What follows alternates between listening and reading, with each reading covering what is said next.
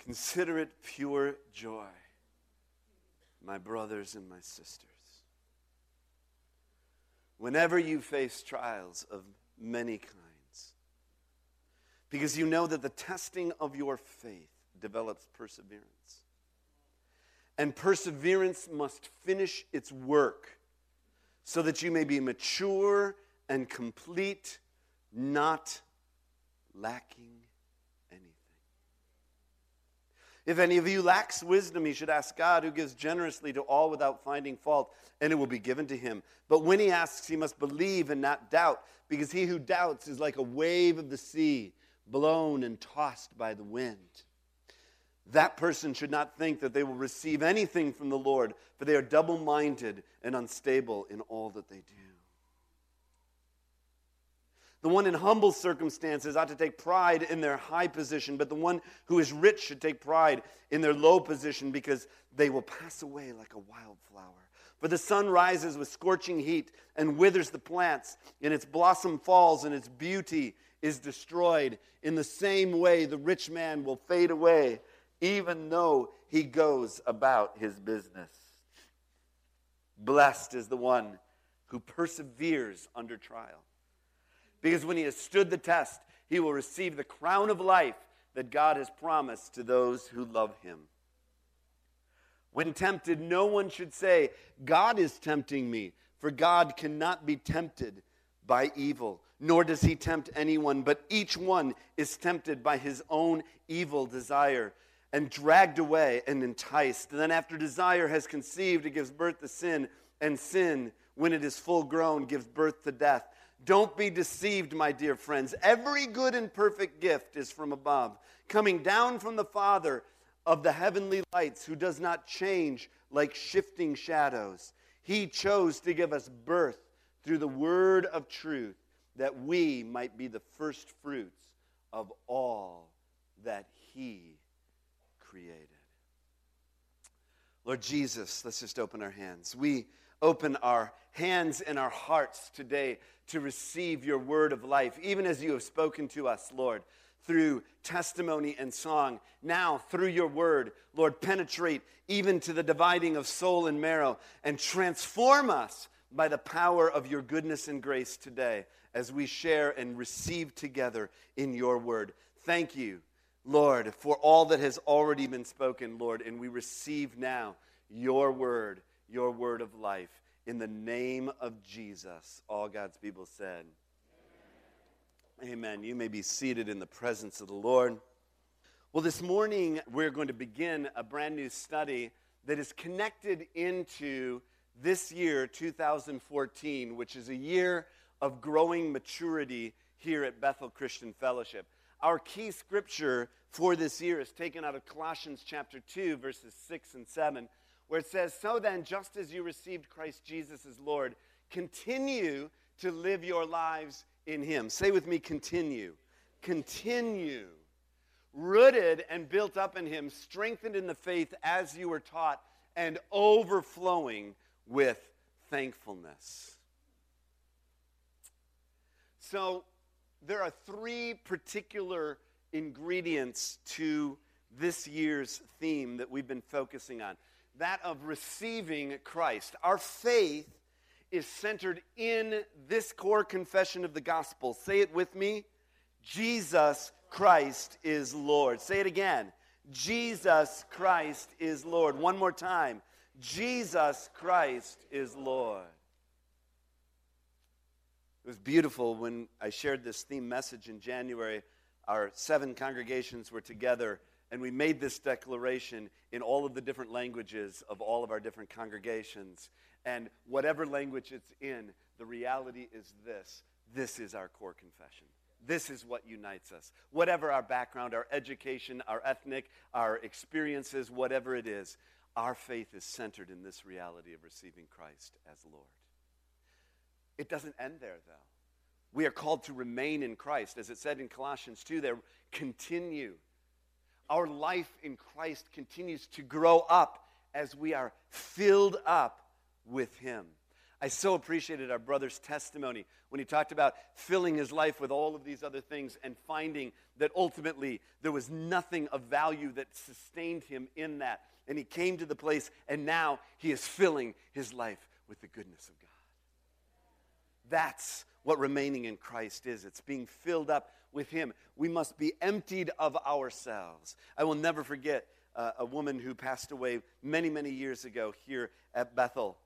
I remember visiting her in the hospital, and she was from another country, and we were sharing at her bedside, and she was saying to me, you know, as I've come here to America, one thing I've discovered, and I don't even think she knew the English idiom that she was using because it wasn't her first language, but she said, we here in America are too full of ourselves.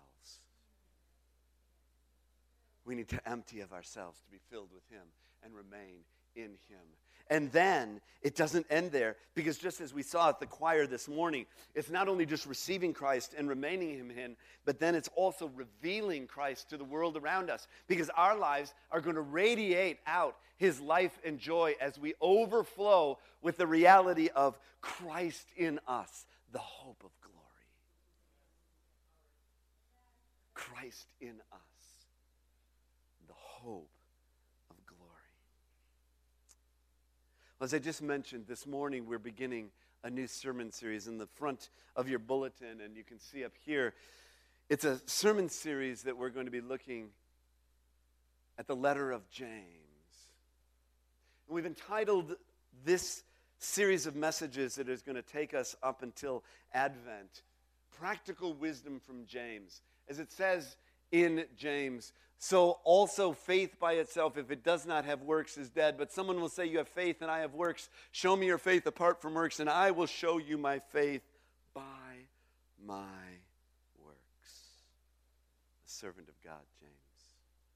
So if you have your Bible, please take it out. If you don't have a Bible, grab one that's located right in front of you. And I'm going to invite you to turn. Do you already have it marked? To page 854. Page 854 of the Bible located right in front of you, or it's immediately following Hebrews. It's getting right towards the back of the New Testament for the book of James, the letter of James. Just to get you oriented just for a brief moment around this incredible book, this incredible letter, James 1:1, he introduces his book, his letter, by saying, James, the servant of God and of the Lord Jesus Christ, to the 12 tribes scattered among the nations, greetings. Now, the writer that we have here is James, the brother of Jesus, who is the leader of the Jerusalem church. James was one of those who was a half-brother of Jesus, born after Jesus, of course, Jesus being the firstborn child of Mary, born of the Spirit, fully God, fully man. But James is one of his half-brothers, and he's referred to in several different occasions throughout the Gospels and, of course, later on in the New Testament letters.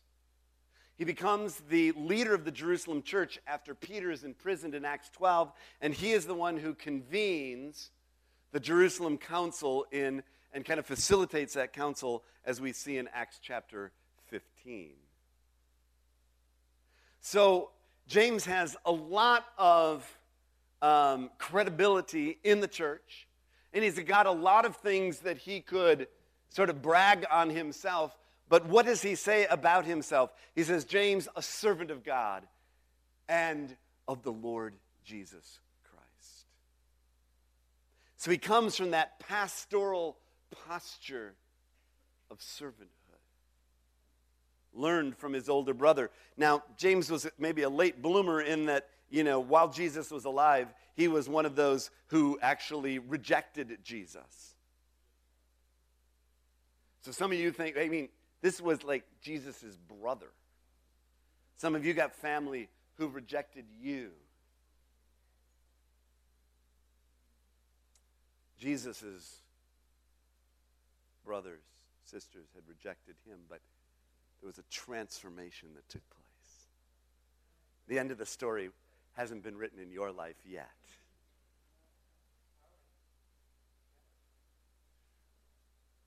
The date is unclear. We know that James was martyred in 62 AD. Some folks place the dating of James's letter a little bit later, like in the early 60s, just before his martyrdom. Many actually place it as early as 49 AD, which would make it the earliest of the 27 books in the New Testament. We don't know for sure. It would all be speculation, but we do know this, that he is writing to Jewish Christians who've been scattered after Stephen's death. As it says, to the 12 tribes scattered among the nations. In Acts chapter 8, you remember Stephen, and they come against Stephen. He is martyred, and the church in Jerusalem is persecuted, and all of many of those believers are then scattered out and James, Paul is sort of the apostle to the Gentiles. James here and Peter both serve as continued apostolic ministry to those who are Jewish believers and Jewish Christians who have been scattered all over. And the theme here is faith that works. See, the Bible, if you were to simply kind of boil it down to two main themes, it has to do with, first of all, the way to God, and secondly, our walk with God. So when you're reading the scriptures, you can always be looking for the patterns of those two themes to be running throughout. How can I come to God, and then how can I walk with God?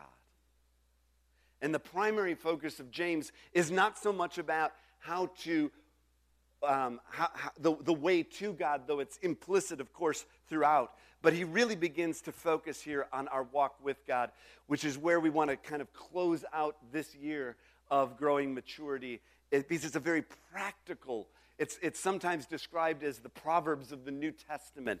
Somebody's described it as pearls that are on a string, pearls of wisdom on a string. And so we're going to unpack and look at those beautiful pearls over the next 2 to 3 months to discover what God wants to speak into us here as a Life Together Bethel Christian Fellowship. All right. This morning I've entitled our message, Obstacles and Opportunities. And I think this is a message that will be relatable to every single person sitting in this room and everybody who ends up hearing this message on the website or CD or whatever. All of us face obstacles. But embedded in those obstacles, sometimes very cleverly concealed within those obstacles, are opportunities. And so this morning, for our moments that we have together, I want to look at 2 obstacles and the opportunities that are revealed through those obstacles. And I think, again, all of us can hear something today to encourage our hearts. Obstacle 1 is trials. Consider it pure joy, my brothers and sisters, whenever you face trials of many kinds, because you know that the testing of your faith produces perseverance. Say perseverance. Perseverance. Now, what a way to begin a letter. Now, how would you like to put that on the marquee out in front of the church? Consider it joy when you're going through trials. By Pastor Wacko. All right, yes. What on earth are you talking about? Consider it joy. Count it all joy. What I don't think James is saying is count it all joy necessarily for the trials. Or even because of the trials, but in the midst of trial, he does give us a glimpse that there is something beyond that trial that is worth digging deep into to receive joy about. That is something that is true in the midst of your trials. Now, trials come in all kinds of ways. There's the obvious of external trials. There are those external troubles of physical troubles, your job, school, finances, relationships, persecution. We have numbers of folks in this room, obviously, who have gone through significant external trials in all of these areas. We have people who have come out of war-torn countries, who have faced intense persecution. We have people who deal with significant physical issues. Many of you are dealing with issues around jobs and school and finances, husband and wife relationships, parent and child relationships, brother and sister relationships, workplace relationships, all kinds of different relationships. There's all kinds of external troubles that come into our lives. You don't even have to look hard to find them. They will find you. They will find you. And then there's internal pressures. There's stress, fear, anxiety, loneliness, uncertainty, waiting. There are those things that are common to all of us that we experience in our lives. He said suffering can be defined as having what you don't want and not having what you do want. And then there's things that we all want that we don't have.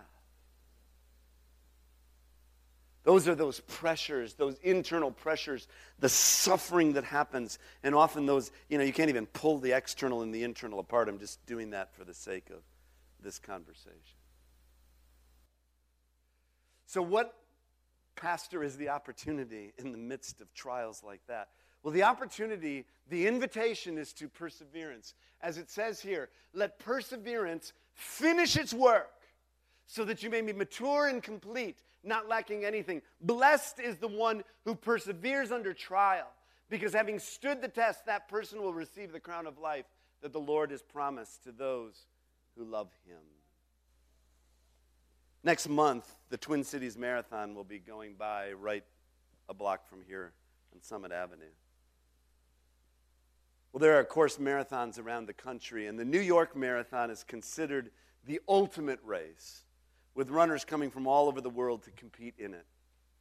While much prestige is given to the winner of the race, much respect is given to those who simply qualify to participate and then actually finish the race. The course covers the distance of 26 miles, and the record finish is 2 hours and 17 minutes. I might be able to do that on my bike. Okay. Maybe. If Arthur's with me. All right. Well, in 1986, Bob Wieland entered the New York City Marathon along with 50,000 other runners. He and 19,800 of the other runners finished. The average runner finished in approximately 4 hours. Bob Wieland finished in 4 days, 17 hours, and 7 minutes. Why? What took him so long? Bob Wieland has no legs, and he ran the race by sitting on the ground and swinging his arms forward. 4 days, 17 hours, and 7 minutes. Yeah, yay, Bob. Exactly.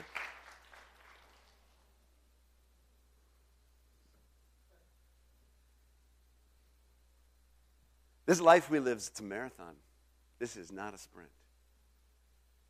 And some days it's just one hand step at a time. Putting one hand and one foot in front of the other. Persevering. See, there's two purposes of testing. One is the process of testing which matures us, which develops us, which grows us. The second is the product of that, which is completion, where it says so that it might finish its work. Go back to the text for a moment. So that it would finish by being mature and complete, not lacking anything. It means that there's an integration in our soul and our spirit and our mind. There's an integration in our life that comes together where we begin to fulfill the calling and destiny that God has on us. But we must go through the process to get to the product. I always say that there's a couple of things that you can't get at the altar. The altar is one of the most powerful things in the world, where God interrupts your life and begins that transformation process within you. But it isn't the finish line, it's the beginning line. Because you can't get at the altar experience and maturity. That comes from walking it out day after day. And you can't interrupt that process. It has to complete its work in you. There was a man who had been injured, and he was laid up in his bed. And as he was laying there, it was a beautiful day like today, and he was watching, and there was this cocoon from a caterpillar right outside of his window. And he could see the cocoon, and he could see the what do they call that? The pupa or whatever it is, the thing inside, the caterpillar inside was what's that? The chrysalis. Thank you. I knew somebody'd know. All right, the chrysalis. And he's and it's working, and he could see it moving, and he could see that caterpillar desperately trying to get out of its cocoon. And he watched it for several hours, and it seemed like it was making no progress. And finally, out of compassion, he felt like, I've got to do something. And he reached over, and he went and reached through the window, and he took his scissors, and he just clipped the opening just a little bit wider so that caterpillar could come out. And sure enough, the caterpillar crawled out. But it didn't fly. And never could. Because actually, in the process of pushing out of the cocoon, that all of the beautiful color and all of the strength would come into its wings in order for it to be able to fulfill its destiny as a beautiful butterfly. And sometimes we try to interrupt the process. For other people around us, anybody ever had the scissors out? Come on, be honest. You've tried to interrupt that process. I'm just going to help them with just a little bit here. Or you've begged for somebody to bring that scissors to you. Get me out of this cocoon. But I'm here to tell you today that it is the very process of that testing, it is the process of you pressing and pushing against that cocoon and the Lord working within you that will bring that completion that you're longing for. I've said it before, I'll just quickly say it again here. We misunderstand sometimes the anointing of God. We think it's magic pixie dust that he just waves over us and everything gets better when the anointing of God comes on us. It literally means the oil of fatness. And what it means in the oil of anointing is that actually it's a picture of an ox whose neck is growing too big to allow any longer the old yokes to fit. God wants to grow you from the inside out so that no longer will those old yokes fit on you anymore. That's the anointing of God. All right. And we must boast in the hope of the glory of God. Here's Paul. Not only so, we also glory in our sufferings, because we know that suffering produces perseverance, character, hope, and hope does not put us to shame because God's love has been poured out into our hearts through the Holy Spirit who has been given to us. Love that. All right. Obstacle 2. We're almost done. Temptation. Anybody ever faced temptation? Anybody not ever faced temptation? Keep those hands up so that you can pray for us. All right, good. Okay. All right. When tempted, no one should say, God is tempting me, for God cannot be tempted by evil, nor does he tempt anyone, but each person is tempted when they are dragged away by their own evil desire and enticed. Then after desire has conceived, it gives birth to sin, and sin, when it is full grown, gives birth to death. Y'all know this, right? You've lived this. We heard testimonies about this. You know about this. We all know about this. Let's be honest. Okay? 3 facts about temptation. First of all, temptation is always present in life. Oh no! Temptation! God must not love me. There's temptation around me. Oh, no. I'm so unusual. It's so different than everybody else. Nobody else is tempted. It's just me. I know. Temptation, that was kind of an Andrew Gross moment there. Sorry. Yeah. So, you got to get to know Andrew. He's much better with voices than I am. All right, so. But temptation is always present in life. It's part of living in this world. With our three enemies, the world, the flesh, and the enemy, the devil, temptation is always present. But temptation is never prompted by God. God never tempts us. That's a lie of the enemy. That's a lie of the enemy. God never tempts us. Mm-mm. So, temptation follows a consistent pattern. We saw it here. First of all, there's the bait. 1 John says this, do not love the world or anything in the world. If anyone loves the world, love for the Father is not in them. But everything in the world, the lust of the flesh, the lust of the eyes, the pride of life, comes not from the Father, but from the world. Money, sex, and power. The ancient fathers down through the ages and the precious mothers of the faith that precede us, they have all taught us that same thing. Money, sex, and power, those are our greatest temptations. That's the bait that the enemy puts out there. Look at Jesus being tempted by the enemy when he was in the wilderness. It's always money, sex, power. It's always these three things. Right? Then comes the desire.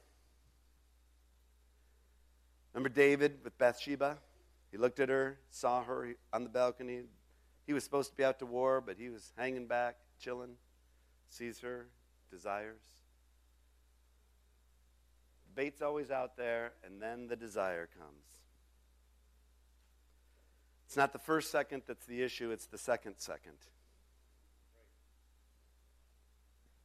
You can't control whether there's bait there or not, usually. Okay, sometimes you all putting the bait in front of yourself, okay?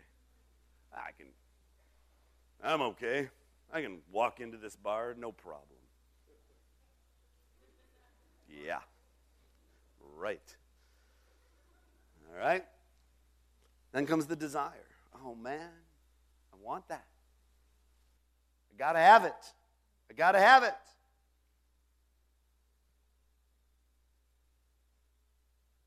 And then comes the allurement. Love that word.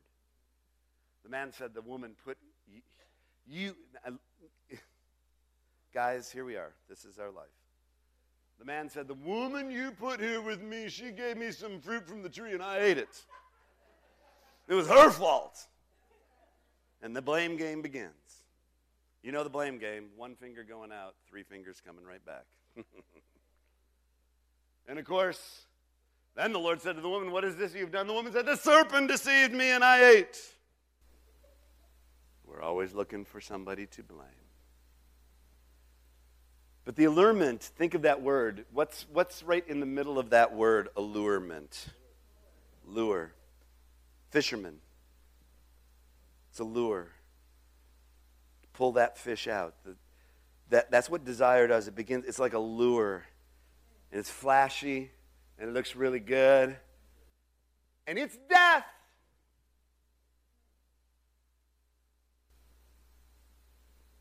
It's death. And when it does, before we get to this, when we do that, when we are in that allurement, the issue becomes sin. It gives birth to sin, and sin gives birth to death. That's for us, sometimes it's an unintended consequence, but it's a consequence. There's a consequence to taking that bait, feeding your desire, getting lured in. But there's an opportunity here this morning, and I want to close with this.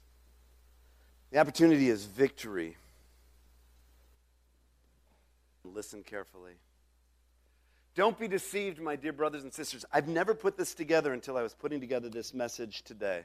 I don't know how many times I've read this, but I've never saw the temptation passage that we just read connected with this.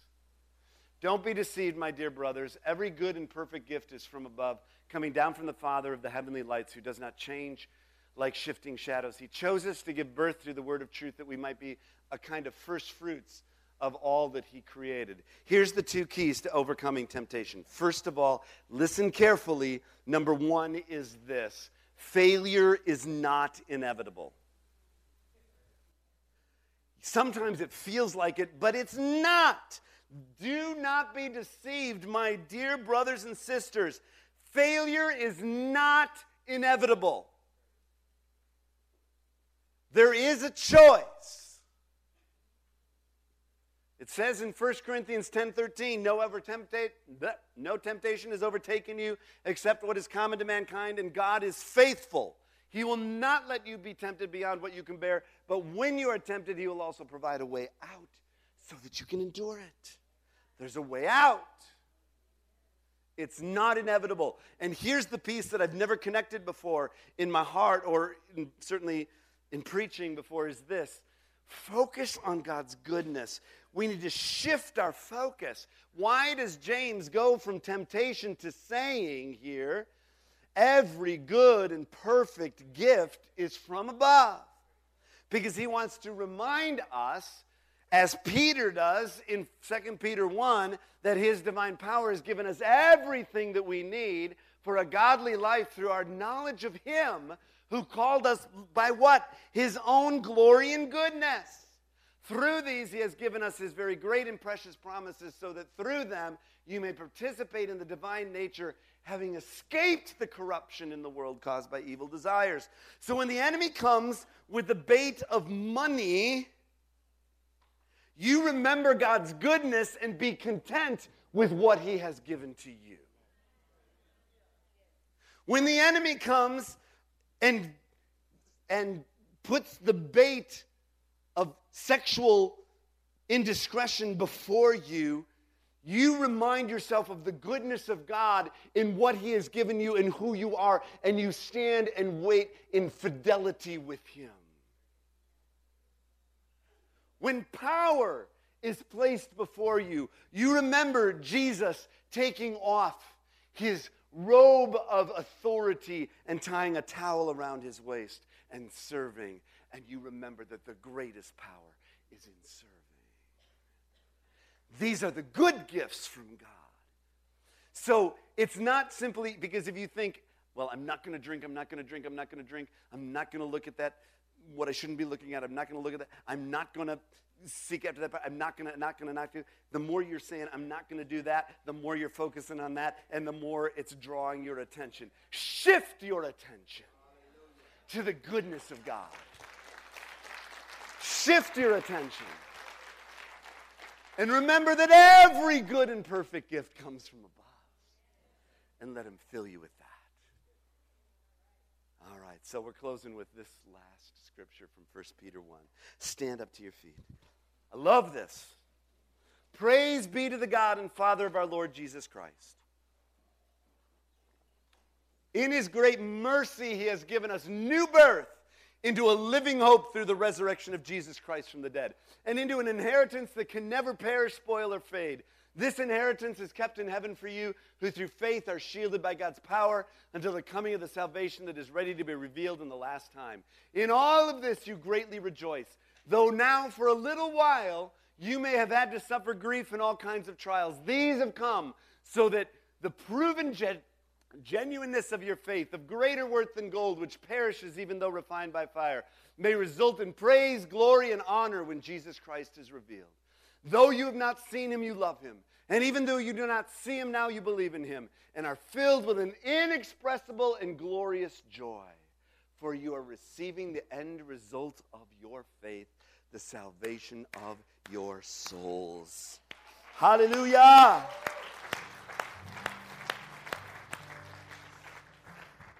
It ain't over yet, people.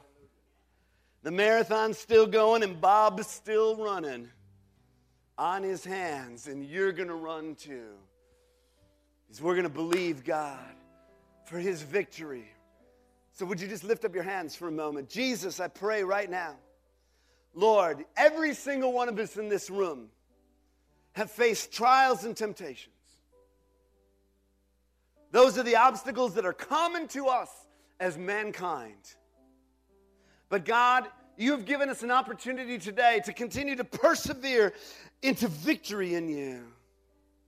And so, Jesus, I pray for my brothers and sisters. I pray for everyone hearing the sound of my voice and going out in whatever way this will be. I pray for everyone that they will walk in the reality and the truth of that which they have heard today. And that, Lord, you would lead us into the place where you complete your work in us. And Jesus, we honor and glory you. We praise you, God, for the good gifts that you have given.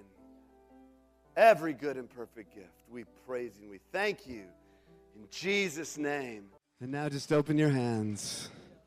And now I pray that you would be filled afresh this very day with the immeasurable love of God the Father, with the irresistible mercy and grace of Jesus Christ the Son, with the inexhaustible strength, power, comfort, and hope of the Holy Spirit, be with you and yours as you go from this house to yours, sent to make disciples of all nations. Go with the banner of his favor over your lives. And until we gather again, either in this house or in our eternal home, I pray that his love and mercy and goodness will chase you down every day of your life for his glory and praise. And all God's people said, Amen. Amen.